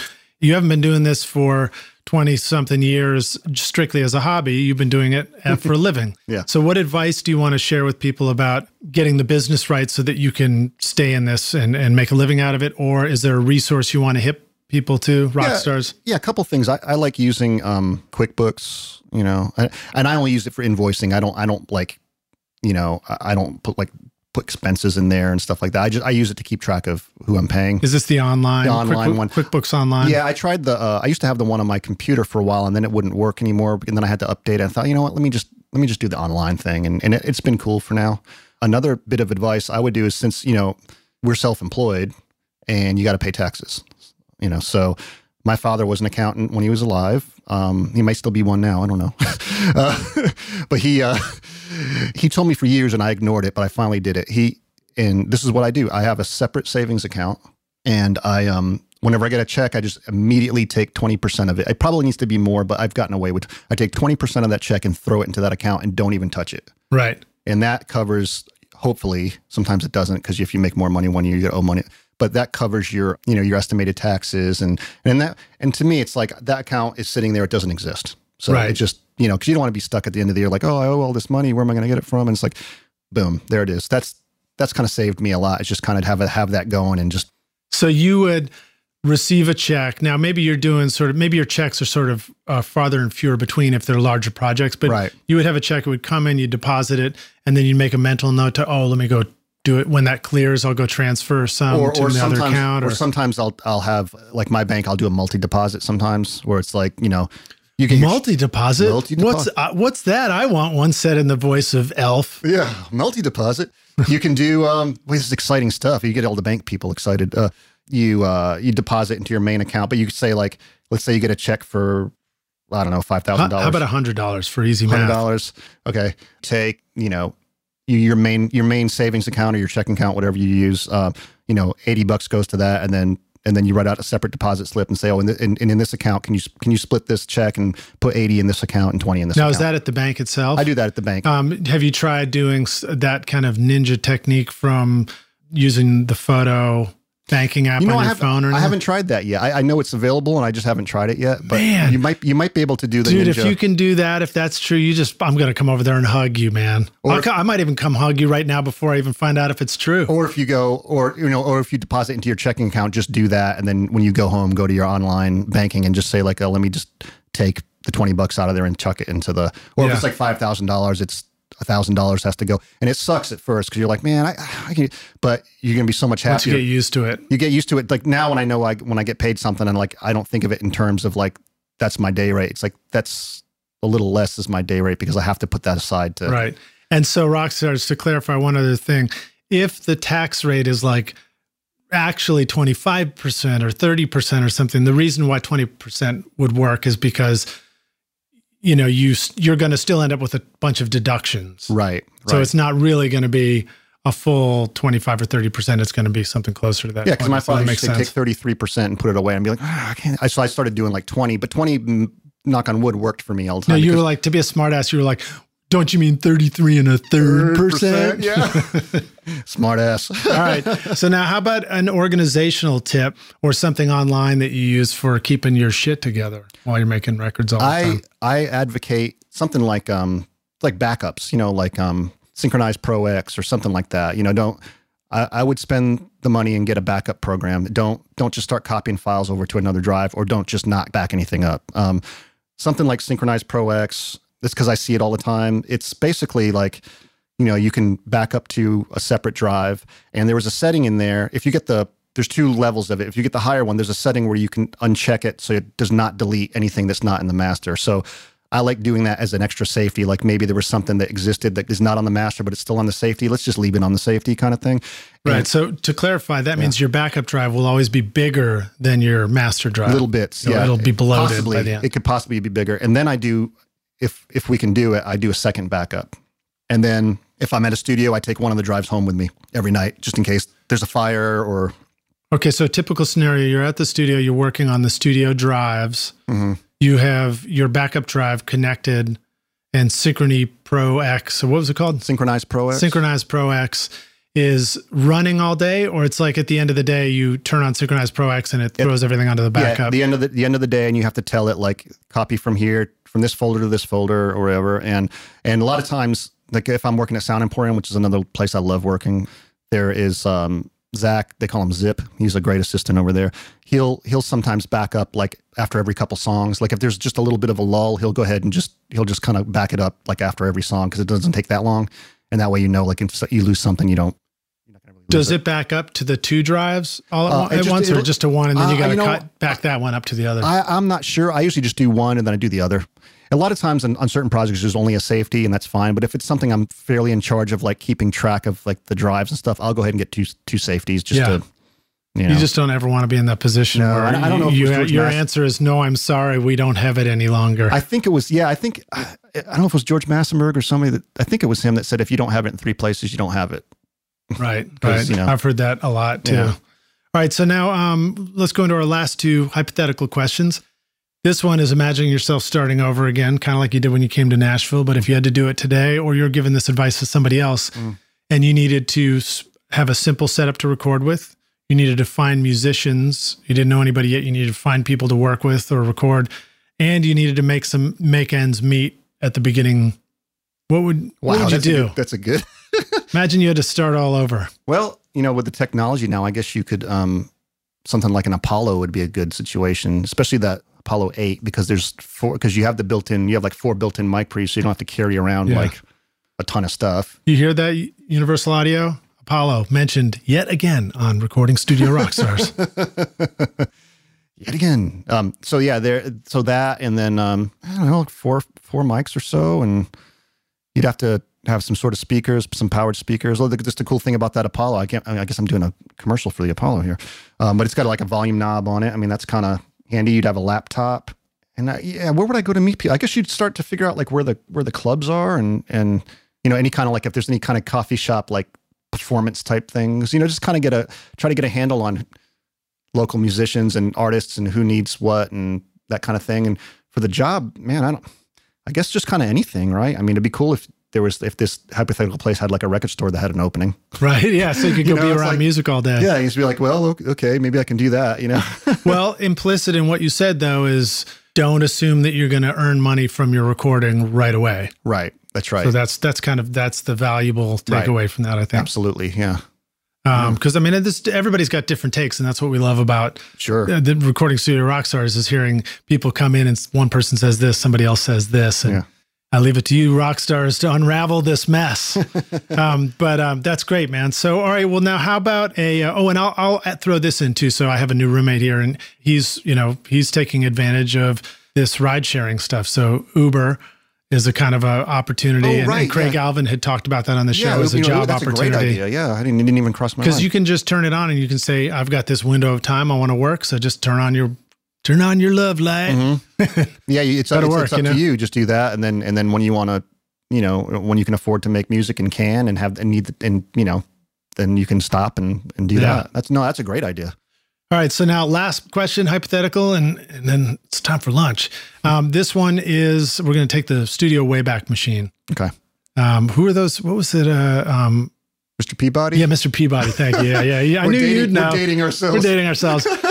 We are going to jump in the Studio Wayback Machine with Mr. Peabody, and you're going to go back. People are going to have to look up and find young Joe Costa. What is Mr. Peabody? Yeah. We can look that up. Actually, they redid that as a movie not so long ago. So everybody's like, what are you talking about, man? This is like a recent Disney movie or whatever. Probably wasn't Disney. Go back and find young Joe Costa in Boston.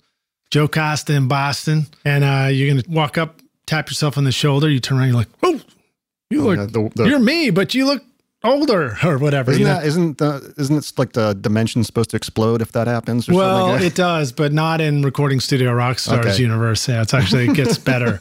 The dimension improves. So then you say, what are you doing here? You say, well, I've come to give you this one bit of advice, young sir. Here's the single most important thing you need to know to be a Recording Studio Rockstar yourself one day. What would you tell yourself? I think maybe patience. Patience is a good... it's the thing about, and it's interesting. Yeah, if I'm walking around Boston, I'm my younger self. If any of you, you that have been to Boston or live in Boston, you know that people walk real fast, and they don't look at each other, and they're just like, just seem aggro. They might not be, but that's why I was used to just looking down at the ground and walking quick, fast. But I say patience because you start working with people, and just because it's not your idea of the process does not mean it's not correct, and everyone has a way to get to where they're getting. I've worked on projects where it's like people are starting to maybe want to do vocals like way ahead of when I think they should be doing it because we don't even really have the track together and all that. But you know what? That might be a way of them to see if the track's even working, or it might be maybe they're just inspired to do it then. Who cares if we do it? It's like over the years I've just learned like, man, just don't try to interfere with keep open, Yeah. Well, I think the worst thing that would happen about knowing it all and being right all the time is just be like, what else is there for me to learn? That's right. You always learn something, hopefully every day. Yeah. So it's nice to constantly be learning from people, especially when they do it different. As a studio owner myself, when I have somebody else in the studio, I'm always thrilled that they won't do it the way I do it, because it's the number one best chance for me to learn a new great trick. And then of course I steal it and use it for myself. Everyone. Yeah. It's like you just sort of, you see what people do and you're like, I never thought of that. Yeah. All right, cool. Well, Joe, thank you so much for being on Recording Studio Rockstars. Rockstars, thank you so much for listening through another long, awesome episode with a super cool dude. Thanks for having me. I appreciate it. Yeah, it's been a pleasure hanging out with you, dude. Let the Rockstars know how they can learn more about you. How can they follow you? Where are they going to go check out all your great work? Instagram, which I probably need to be on more. I believe it's at Costa 71, I think. You may have to post that. I always have to keep looking and see what my thing is. And then I do have a Facebook page, Joe Costa Engineer Mixer. I think if you just do a search for that, I've got some stuff up on there, and that's about it. All right, cool, man. Well, dude, again, a pleasure. I think it's a good time to go get some lunch, and look forward to seeing you more around the studio. Yeah, man. Great times. Cheers. Yep. Thanks so much for listening to Recording Studio Rockstars. If you enjoyed the show and want to help make it better, please leave a rating and review on iTunes to help reach more people. You can click directly over to iTunes or go to recordingstudiorockstars.com/review for an easy explanation. And if you want more free content, all you have to do is text RS Rockstars to 33444.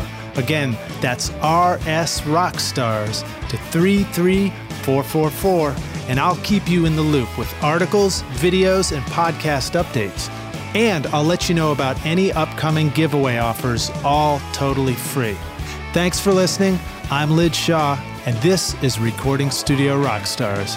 Now, go make great music.